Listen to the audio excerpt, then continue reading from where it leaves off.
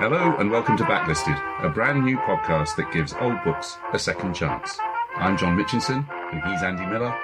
We're readers, writers and editors of books. We are the Leavis and Butthead of the book world, but which is which, only you can decide. We're coming to you from the kitchen table of Unbound, the website where readers and writers meet to create great books. We're joined today by Lissa Evans, the acclaimed novelist and producer of Father Ted, and Matthew Clayton, the rather less acclaimed writer and producer of tenuous literary links, as you'll discover later. Andy, what have you been reading? This week? Or generally? Andy, what have you been reading this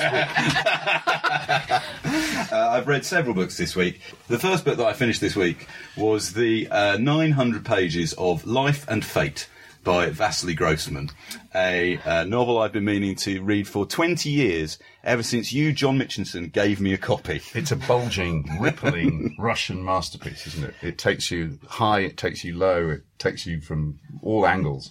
It's the it's an entirely inappropriate subject for lightheartedness, John, if you don't mind me saying. It's true. It is an amazing. It's an amazing novel, though, isn't it? Proper. It's one absolutely wonderful book. It is quite consciously, I think, modelled on War and Peace, and attempts to tell you the story of Stalingrad, the siege of Stalingrad in the Second World War, but also by the extension the rise of Stalin prior to the Second World War, through the Second World War and out the other side, by giving you a massive cast of characters, all of whom have ludicrously long Russian names, throwing down about 50 of them in the first 30 pages, and then begging you to keep up.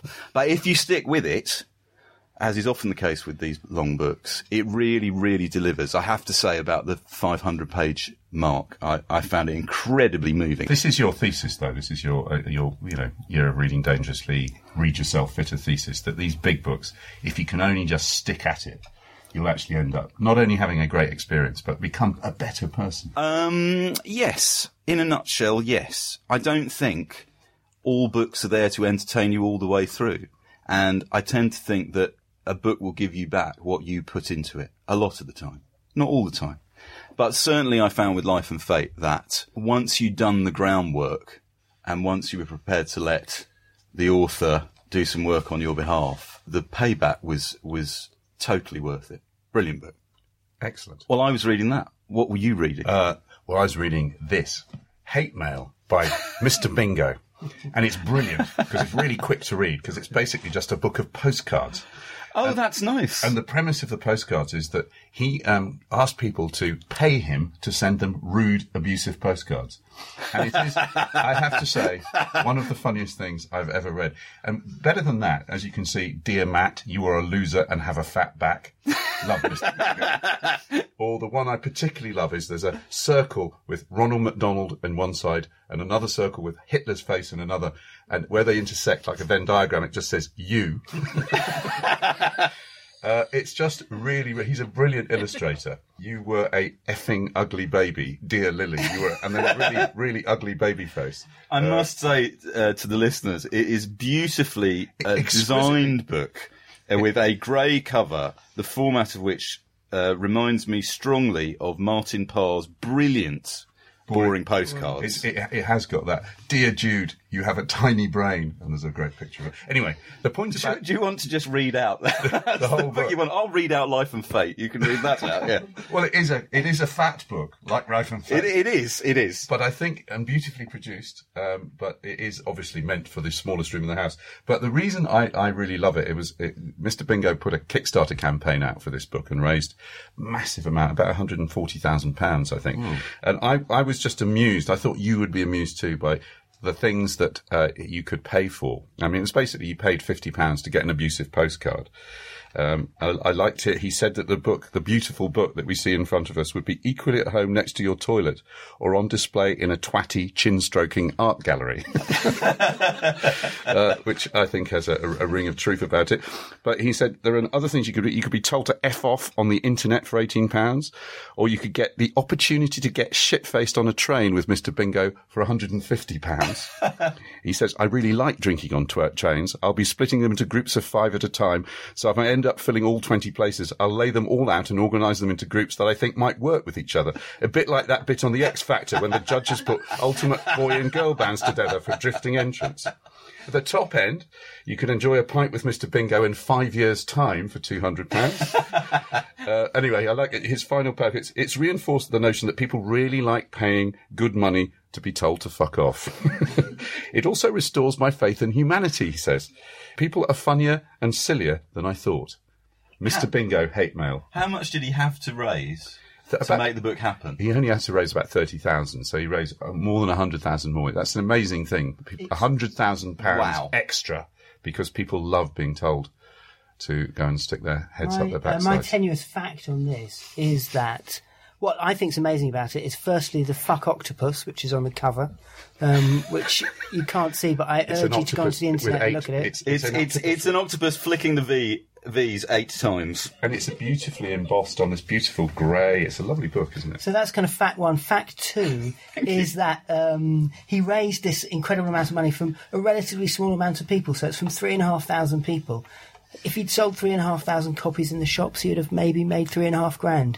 By doing it via Kickstarter, he's made like 80 grand. I think that's really interesting. And how does he feel? I have friends who've kickstarted books, and they delight themselves by thinking of unlikely targets or challenges that people then pay for that he then has to go through with. How does he feel about drinking on trains? I think he said he loves drinking on trains, so it's something he does anyway. So I think he's only doing what he would do normally. And he loves telling people to fuck off as well. So Well, he's monetarised one dream after another, hasn't he? That's superb. He has. I particularly like this, dear Rob. No Instagram filters will save your face. Love, Mr. Bingo. But enough of this, Andy. What else have you got in your pile of masterpieces? Well, I've also been reading. Simultaneously. Both Naked Lunch by William Burroughs and Love in a Cold Climate by Nancy Mitford. And what I've been trying to do... They're almost identical, so it must be... it must be difficult to distinguish. It's all becoming one book, The Exploits of Lord Mugwump. But I was wondering whether you read 2 books on the go. Always. Can't possibly read one. And I alternate all the time. I read different books at different times of day. I mean, I think, there's a morning book, usually something a little bit about nature, just gets me into the day. But if I'm reading serious fiction, that has to be kind of, I need a coffee. I need to be, needs to be the middle of the day. Or what I find is the last thing at night where I get, I like to read things that keep me awake. See, I much prefer not to. I much prefer just to go for stick to one book. Yeah. And, really, it was just my favourite time to read in the day is 5 o'clock or 6 o'clock in the morning before the world has woken up and wants stuff from me. And I can just concentrate. But I was finding the experience of reading Naked Lunch at 5 o'clock in the morning a bit of a downer. So I decided to tag team with Nancy Mitford. I was trying to think who would be more appalled by that coupling, Mitford or Burroughs. Oh, I think Mitford was pretty unshockable. I think Burroughs would have found it. Burroughs would be horrified. Horrified, yes. Absolutely horrified, yeah.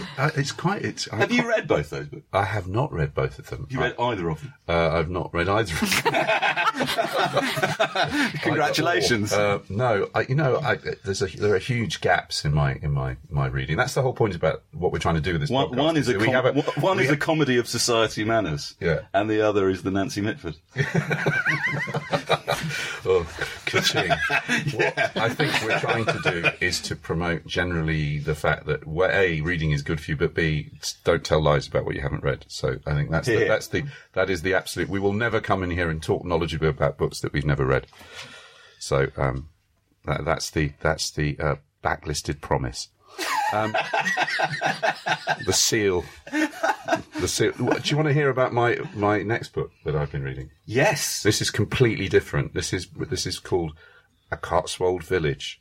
and it was published in 1900s. It's by J. Arthur Gibbs. And it's a rather sad story because it's a really lovely book, but he died at the age of 31, literally just before the book was published. So it was published posthumously, and it's rather sweet. He's got his wife in here, who I think it's his wife or his sister, just saying, you know, what a lovely man he was. And what did he say? She said something really nice about him, which I now can't find.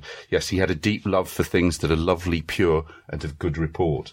Oh. But the best thing about it is there's a guy in it who is the hero of the book, who is the gamekeeper called Tom Peregrine, who he translates all his talk in a very dark, you know, in the way they write dialogue. This is rather like the book we're coming on to talk to in a minute. Dialogue is quite difficult to put into prose, but he does it brilliantly. And by the end of it, Tom Peregrine's become this hero. And not only is he a hero, there's a very funny story where he goes in, he's told to get some oxtail soup in town, and he comes back with some oxalic soap. And his wife insists on making it into a soup. And when he says it tastes, this don't taste right, my lover, she makes him eat it all because she said, you know, anything that's a soup has got to be good for you, and B, they'd already spent the money on it. But does he die? He doesn't die. Because that doesn't look like it's near the end of the book, actually. What's near the end of the book rhubarb is this great thing. Tom Peregrine. Here we go. This is only Tom Peregrine suddenly appears out of a hedge where he'd been watching the antics of the cubs at the mouth of the Foxearth. He's grown very serious of late and tells you repeatedly that there's going to be another big European war shortly.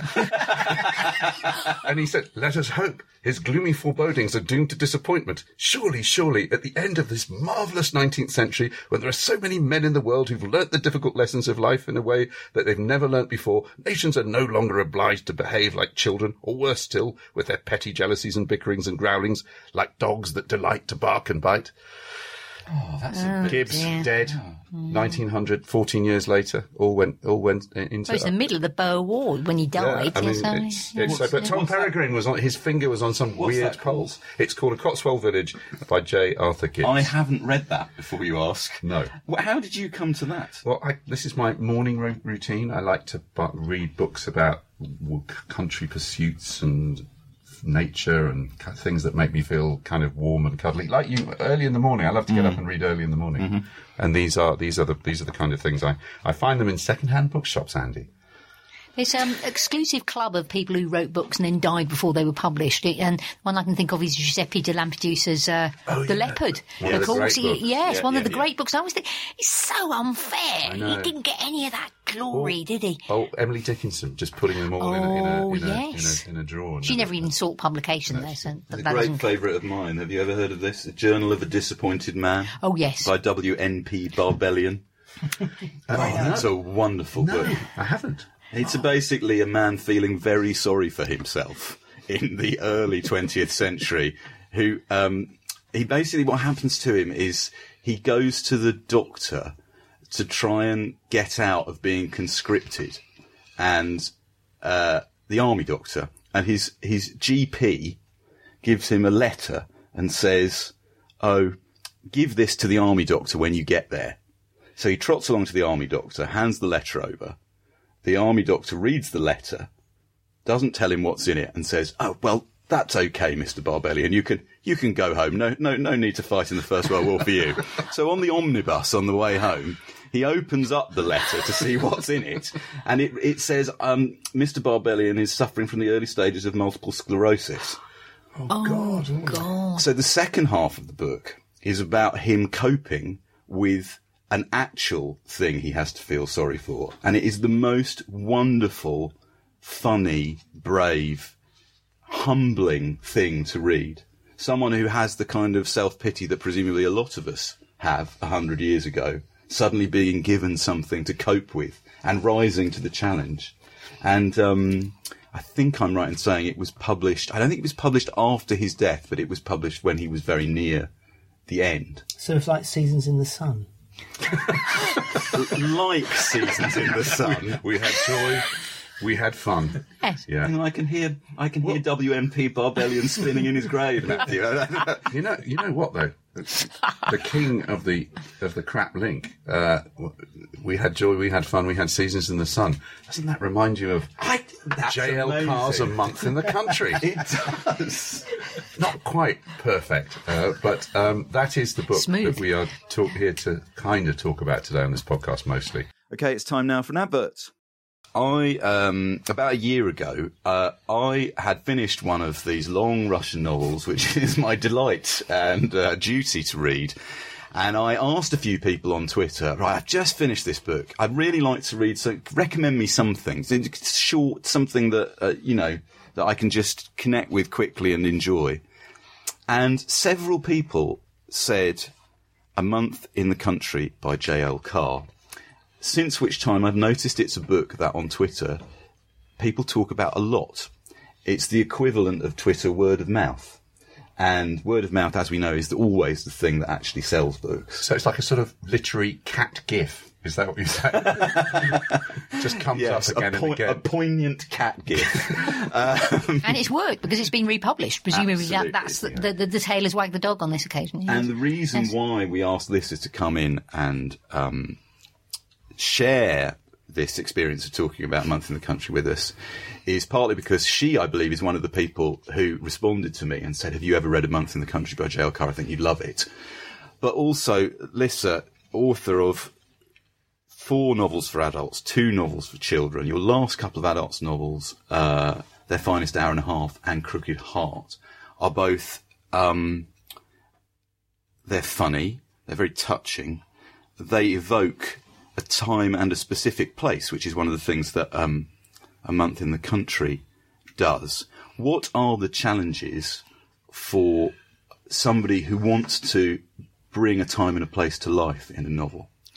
For me, it's being comfortable in the era. So you're not an observer; you're an inhabitant of it.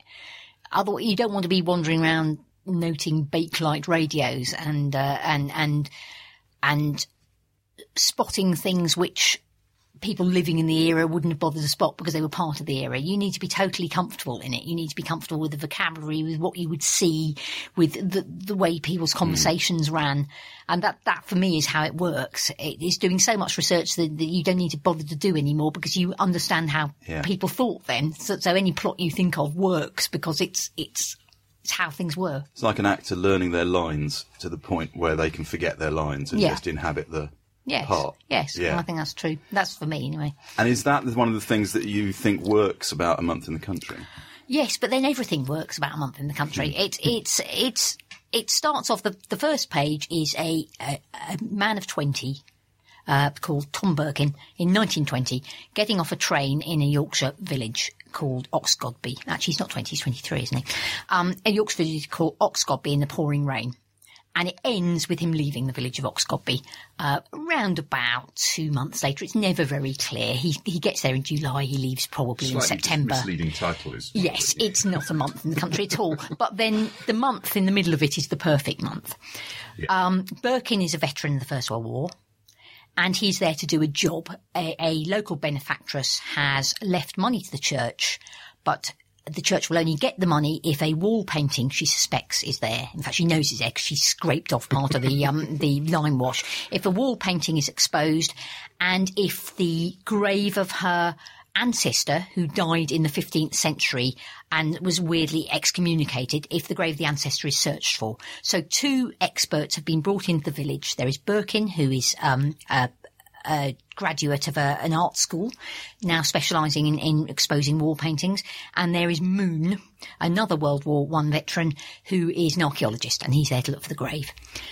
And over the course of the weeks they're there, a beautiful, beautiful summer in a beautiful part of Yorkshire, Birkin, who arrives there with a twitch that he acquired at Passchendaele, who is really unhappy. His wife has left him for another man, but will probably bounce back. He's in a very difficult relationship. He's very twitchy, literally twitchy. And over the course of 6 weeks, he finds his joy in life. He finds a serenity, a pride in his workmanship. He acquires a group of friends. He falls in love, and then he leaves it all and gets on with his life again. Yes. And the thing is, this is a tiny book. Before we started this podcast, I said, does anybody know how long it is? And we all speculated, 40,000, 30,000. It's 20,000 words long, and it's got everything, damn it. Our production director actually did the math. Yes. Thank you, Lauren. That's right. It's not only got wonderful characterisation. I've read longer proposals. Yes.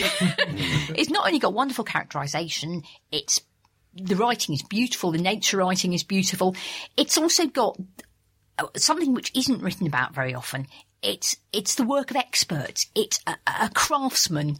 Yes. Doing something quite brilliantly and enjoying what he's doing. In fact, they're true craftsmen, because Moon is exactly the same. It's got a slight mystery, a little bit of tension. It's solved at the end. A bit sexy. It's a bit sexy. It's very funny in parts. It shows the social structure brilliantly in the 20s. The work on the painting is like the rhythm of the book. The work on the painting is marvellous. And in fact, I was going to read a little bit, because what he's uncovering is he's uncovering he thinks it's going to be a judgment anyway, because it's a painting that's on the arch of the church, of the chancel. So it's a big triangular section of wall near the altar, above the altar. And he thinks that's generally a judgment, and he's right. He gets up on the scaffolding, and he starts lifting the paint. And he says, as the first tinges of garment appeared, that prince of blues, ultramarine, ground from lapis lazuli, began to show. That really confirmed his class. He must have fiddled it from a monastic job. No village church could ever have run to such expense. But it was the head, the face, which set a seal on his quality.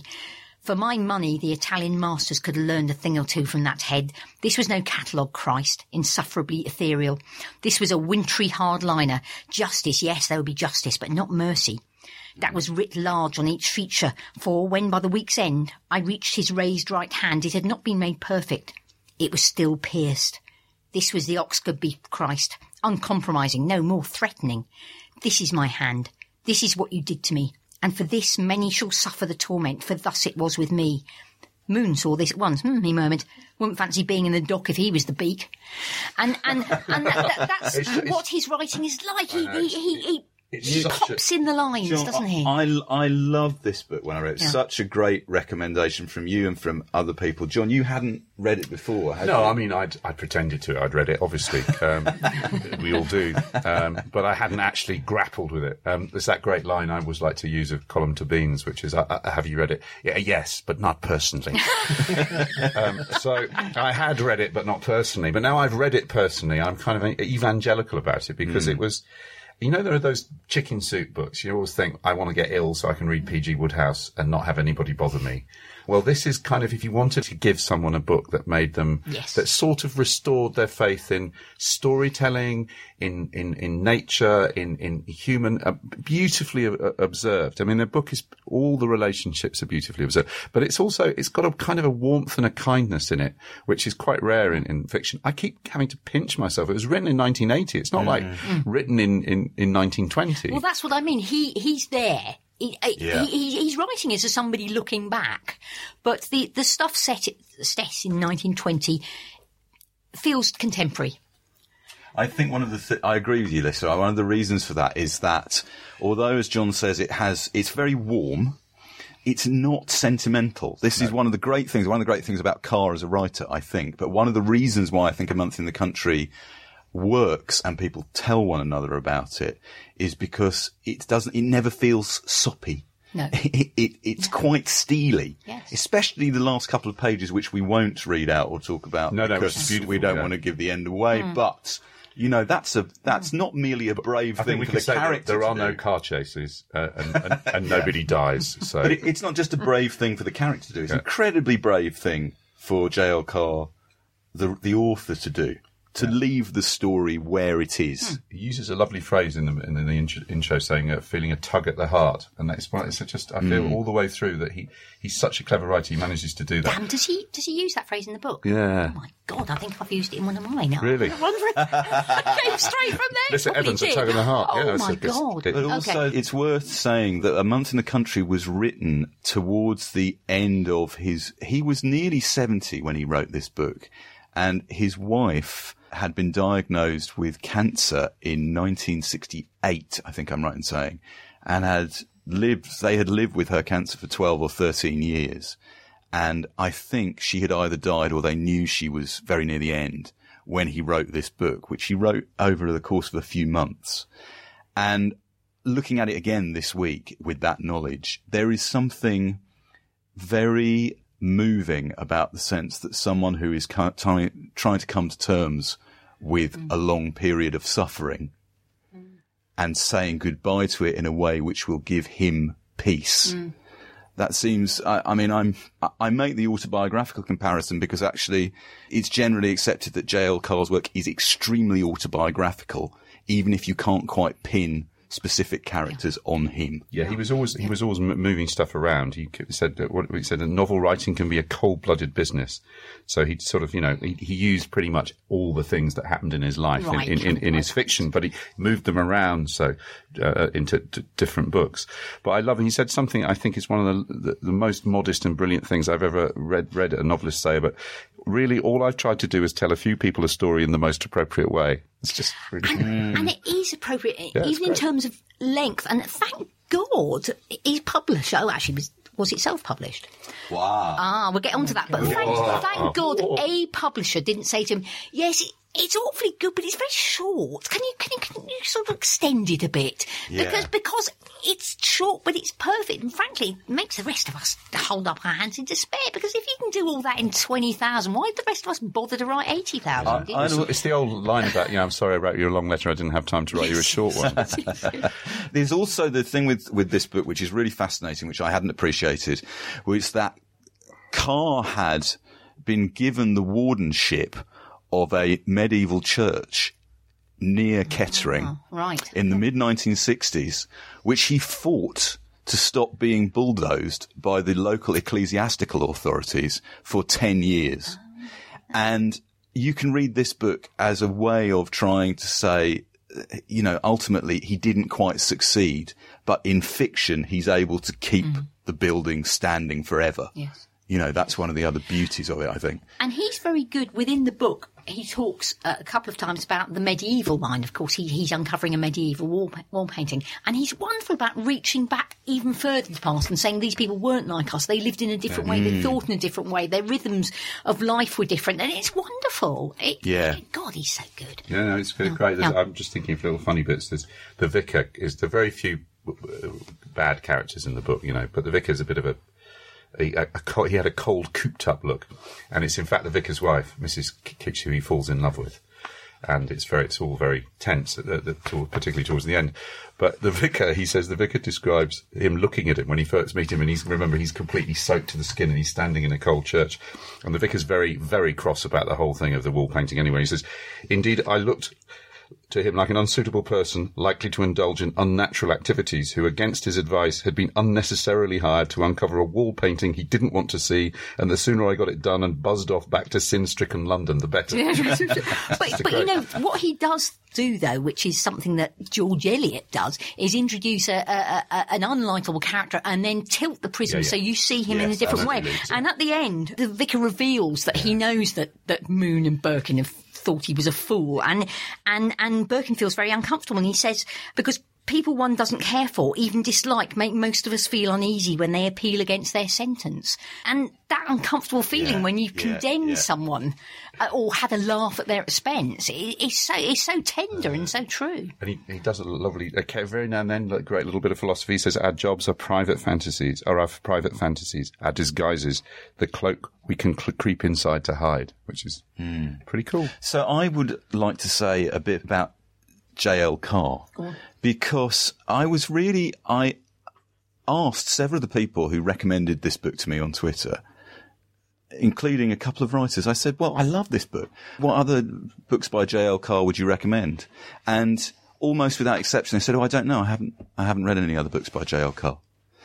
So this week I read his last novel, which is called Harpole and Foxbarrow, General Publisher.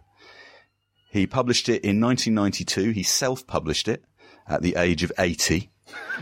I bought a copy from him directly because he came into the shop in which I was working at that time, said, hello. What, with it, like a sack of books? Yeah. said, hello, I'm J.L. Carr. Yes. Hello, I'm J.L. Carr. I said, yes, I've just seen your book reviewed in the Sunday paper. He said, yes, I'm just down in London for the day. I'm taking a few copies round to Branches of Waterstones. So I bought a copy from J.L. Carr himself, which is signed. Here it is, signed by J.L. Carr. And, it sat on my shelf for 23 years until this Monday when I read it. And the thing which surprised me about it greatly was it is incredibly funny. Yeah. I was tweeting a few little bits of it this week, page to Yeah, page. Yeah. Incredibly funny. And so I read a couple of other pieces by Carr, also very funny, none of them quite like one another. And it's rather changed how I feel about A Month in the Country. I think A Month in the Country we're tempted to look at and think, as you suggest, it's a perfect book. It has a beginning, middle and end. It's slightly sealed off. Mm-hmm. And yet, the more I read about Carr and by Carr, the more that you can see it's another bulletin from the place that he occupies and the place that he works in. You know, I think a lot of novelists do that thing, which is absolutely fine, where they will tell 8 stories in the same way. Yes, that's very true. J.L. Carr tells one story in 8 different ways in 8 different novels. I think that's exactly right. And the more of him I read, the deeper my appreciation for A Month in the Country gets, because I realise he's choosing to write in that way. You know, he has all these different registers available to him that you see in his other books, and he chooses not to use any of them, but just this one for this book. That's real writing. Yes, you know, that's real strength of purpose. Mm. I also looked at, read his How Steeples Cinderby Wanderers. I did read that. Won the FA Cup. It's not really in the same league. It's light, isn't but it? it's quite good fun. Yeah. It's about a non-league team winning the FA Cup, and he writes. Obviously, he played non-league football, but I also discovered this hinterland of his that. With my QI hat on, he did all these amazing maps with incredible drawings and facts and strange bits and pieces of history, and a whole series of reference books. Carr's dictionaries of extraordinary English cricketers, his dictionary of English queens, kings' wives, paramours, celebrated handfast spouses and royal changelings. So a handfast spouse was actually a prostitute, really, I think, or certainly a concubine. But when somebody said, "Why did you not call them concubines? You might have sold a few more copies," and he said, "I cherish my father's memory." His father was a stern Methodist, which That's comes right, out. It comes out. He's very good on Methodist. Month in the Country. There's a brilliant line, and there's a fantastic biography of Carr called "The Last Englishman" by Byron Rogers. And the last line of the book is fantastic. I thought it tells you everything you need to know about J.L. Carr. It's Jim Carr died on the 26th of February 1994, and the last day of his life was the only one in which he had not been fully conscious. Oh, that's very good, isn't it? That's brilliant. That is very good. And what we perhaps don't know about J.L. Carr is that he had lived a full life of experiences, including being a headmaster for 16 years, before he resigned at about the age of 46, 47 to, as John suggests, publish little books and draw maps. And then as a result of being a publisher, that's the thing that drove him into writing his own books. So his first novel is published when he's 50. Fantastic.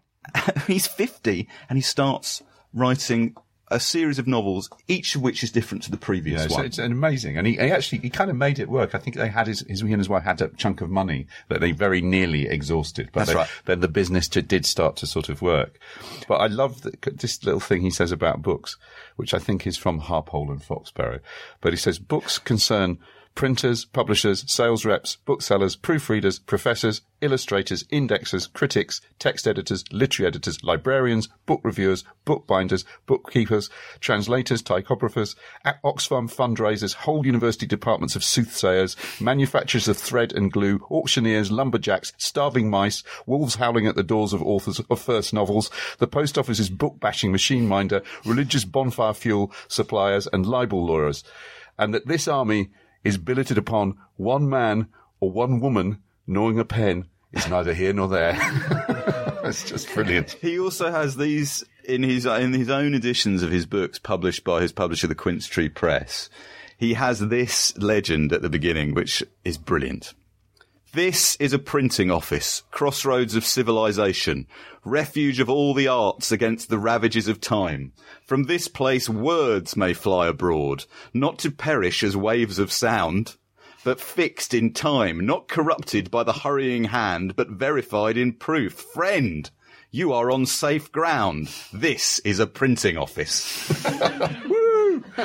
I looked at it from a slightly different perspective. I was looking at it to begin with when you Is said this your tenuous link time? This is a tenuous link time. Go on, Matthew. So I was looking at it from a different perspective. It was I looked at, we're going to do this book this week, and I looked at his other books, and the first thing I noticed was that originally they were all published by different publishers. Now, what does that tell you about a man? Yeah. Well, in my experience, it tells me he perhaps was a bit of a handful. Yeah. Yeah, I think it does. I mean, that's normally the case, isn't it? So I thought, well, if I'm going to do a tenuous link, maybe I'll try and make this one actually a little less tenuous. Maybe I could find the person that commissioned or that was the editor for A Month in the Country. And because of the wonders of the internet, I was able to do that. The thing that really kicked this off was discovering that the first edition of A Month in the Country was published by a company called the Harvester Press. Ah, yes, the Harvester Press. And I knew about the Harvester Press because I grew up in a very, very boring village in Sussex that bizarrely was actually the home of the Harvester Press. Has two literary claims to fame. The Harvester Press were based there, and Patrick Hamilton lived there for 4 days. He did. What is the name of this extraordinary literary shrine? It's a literary shrine called Hassocks. Excellent. Hassocks, which means is this and Neela, right? Yeah, Neela. That actually there was mention of the word Hassocks in A Month in the Country. At least twice. At least twice, exactly. That's a tenuous connection. Anyway, so That's very good. I got in touch with the guy that ran Harvester Press, and I spoke to him on the phone this afternoon. I said, "How did you come about to end up with this book? It's a strange book for them because they're an academic publisher." And he said, "Well, we had a little fiction list, and I read a piece in the bookseller that Carr had written, which was complaining about publishers, saying they were all crooks and saying they never paid any money to their authors. And if he worked out the amount of time that he'd spent writing over the last few years, his hourly rate would have been, less than a shilling." So John Spears wrote to him after seeing this piece in the bookstore and said, "Oh, I thought that was really interesting. We're not crooks. Have you got anything we can publish?" And a couple of days later, through the post came a jiffy bag with the manuscript for A Month in the Country. That's an amazing story. No, there was no letter in there. That's the only one as well. I get very twitchy about manuscripts in the past. Yeah, I think it might have been because so John Spears puts it on his pile of manuscripts to read at some point. Doesn't kind of get round to it, and a week later there's a postcard from Carr, and it says, "You've had the manuscript a week. Can you send it back now?" So he rang him up. Sounds brilliant. He rang him up and said, "I'm really sorry I haven't read it yet, but I'll read it in the next couple of days, and then I'll let you know and I'll send it back." And Carr said, "No, you need to get back to me tomorrow." So luckily it was only 20,000 words. So he read it overnight, loved it, and made him an offer. At which point Carr said, "Oh, since we last spoke, I've got an agent. So you can't deal with me anymore. You need to deal with my agent at AP Watt." Now, luckily, Spears knew the agent at AP Watt, so he rang her up and did a deal with her. He did a deal with her, paid £1,000, I think, for it. Yeah. And then he gets another phone call from Carr who says, "Whatever you do, don't give any money to that bastard at AP Watt." I sacked her. So Spears says, "Okay, I'm sorry, but I've already done the contract. We've got to do the book with her." And their relationship kind of carried on in that way. It was apparently very irascible, was the word that John Spears described him. Well, I was fascinated too. A Month in the Country was put into paperback by Penguin, and Carr's editor at Penguin was the now retired Tony Lacey, who was the editor of my first book, Tilting at Windmills. And available from all good books. Actually, no, it isn't. Available through 8 books. But given that A Month in the Country won the Guardian Fiction Prize and was shortlisted for the Booker. Shortlisted for the Must Booker. be the shortest ever shortlist. Tony didn't take up the option for the following book, which is called The Battle of Pollock's Crossing. And I must have been really difficult. I don't have confirmation of this, but yeah. Wow. I think the reason why he's published by even a publisher who would wish to hang on to it. And it's worth saying The Battle of Pollock's Crossing also shortlisted for the Booker Prize. Yeah, So amazing. Spears, the guy from Harvester Press, he said that there was one man who championed the book, and it was this person championing the book that really got the ball rolling and started it selling copies. Can you guess who it was? Give us a clue. Is it what So field? he was one of the person Booker in? judges, and he wrote also about rural life and about villages. Was it Jack Hargreaves? It was not Jack Hargreaves. Ronald Blythe. It was. You're right. Right, Yeah, it was Ronald Blythe, who was the first big amazing. champion for the Baker book Fields. and really set it on its The way. Harpole report was championed by Frank Muir. Was it really? It really was. That's right. You know, Good Frank, it was his Lord. book of the year. It was Frank Muir's Book of the Year. It was right. J.L. Carr's Fine. big break. And also apparently, so it was Peter Mayer at Penguin who picked the book up, and he was trying to get the paperback rights for everything on the Booker shortlist that year, and he picked them all up except for the one that won. Which was what? I think it was William Golding. It's William Golding. William Golding, yeah. William Golding. Yeah. Oh, it was Darkness Visible, wasn't it, that year, was it? Yeah, I think. Cool. Can I read one just last little bit? Because I was trying to think of something that sums up because Birkin has been working on this painting for a couple of months and he's leaving. So I turned and climbed the ladder for a last look. And standing before the great spread of colour, I felt the old tingling excitement and a sureness that the time would come when some stranger would stand there too and understand. I just love that. It's just that he's done his work. That's you were saying, Lisa, about craftsmanship. Yeah. He's done his work. Yes. He looks, gives it a last look and thinks somebody is going to be like me and will come and understand what's happened here. And I know that just seems to be sort of what all artists do, all writers do in a way. Leave stuff for other people to discover. And I think the work of J.L. Carr, we've had a fun week. Exploring it is everybody should dig in. There is literally something for everyone, I think, with J.L. Carr. Okay, I think that's it for this week. Thank you all very much for listening. Thank you.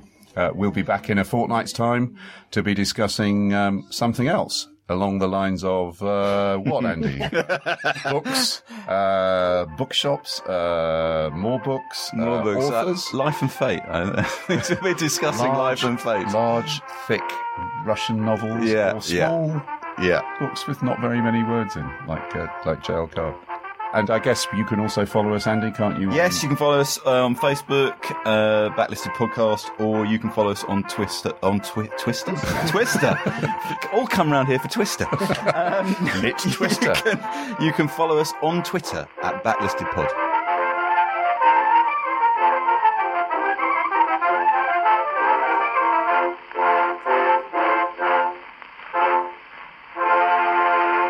You can choose to listen to Backlisted with or without adverts.